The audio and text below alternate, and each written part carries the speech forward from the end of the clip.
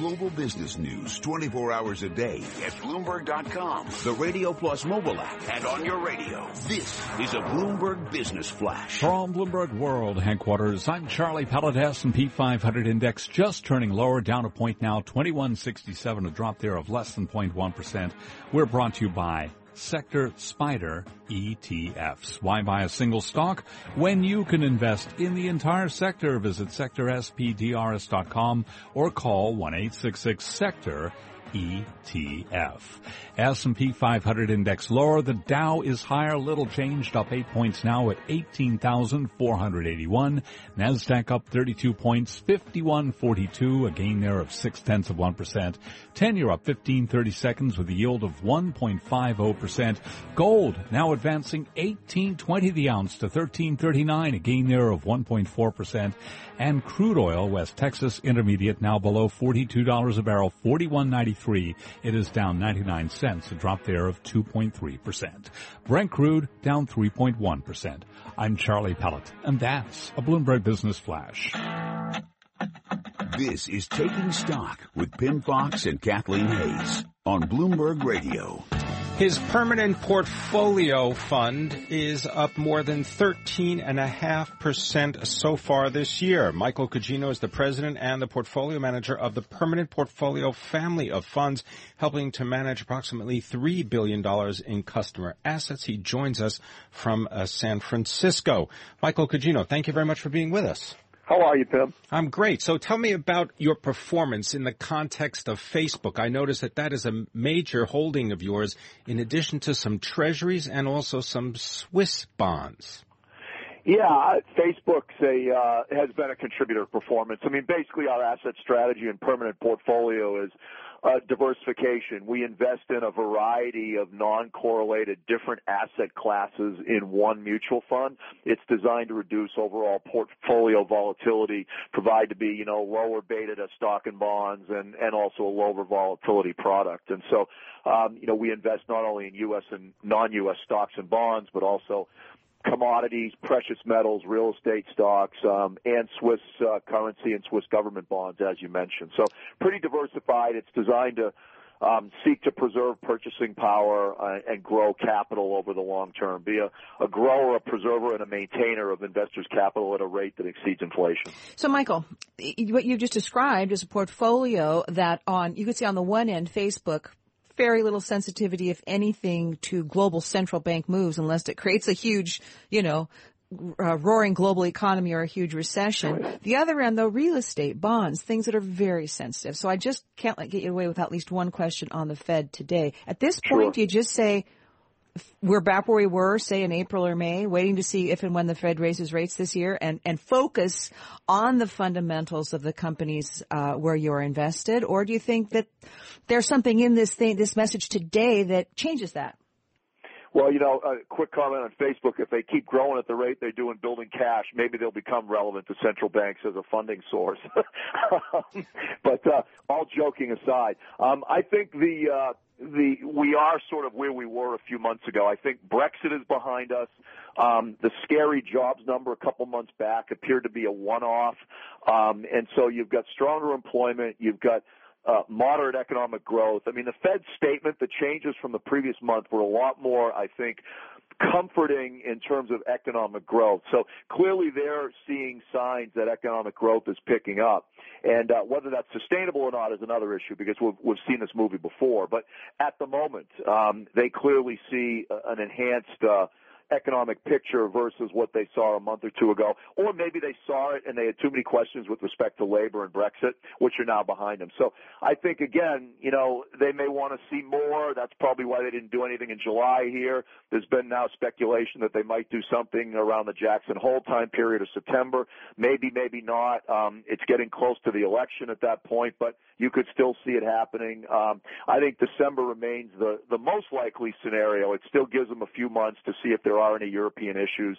The European banks are another question that could impact central banks as well as the potential stimulus in Japan. So there's still global concerns. And remember, they did say cost of money, labor in the United States, and global activity are things they're thinking about. So I wouldn't say we're off to the races with rate increases, but I would say the case for rate increases has been enhanced by today's statement.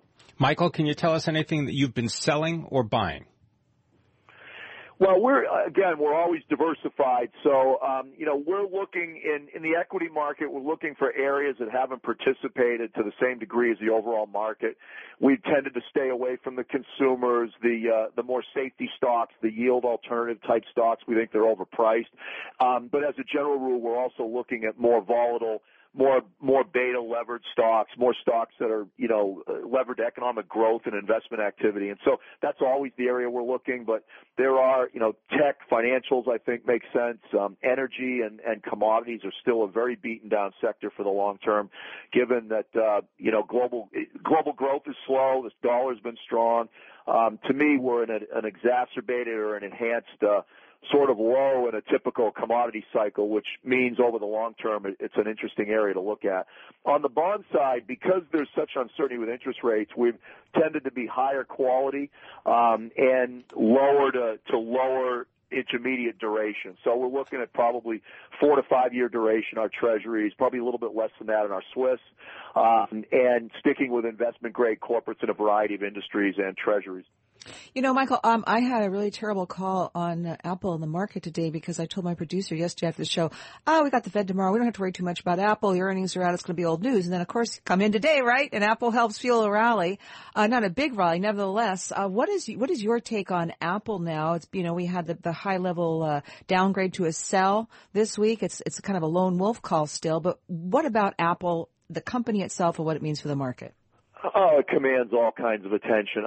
Surely they had a good number. I think it was based on lowered expectations, but still a beat's a beat, so give them credit.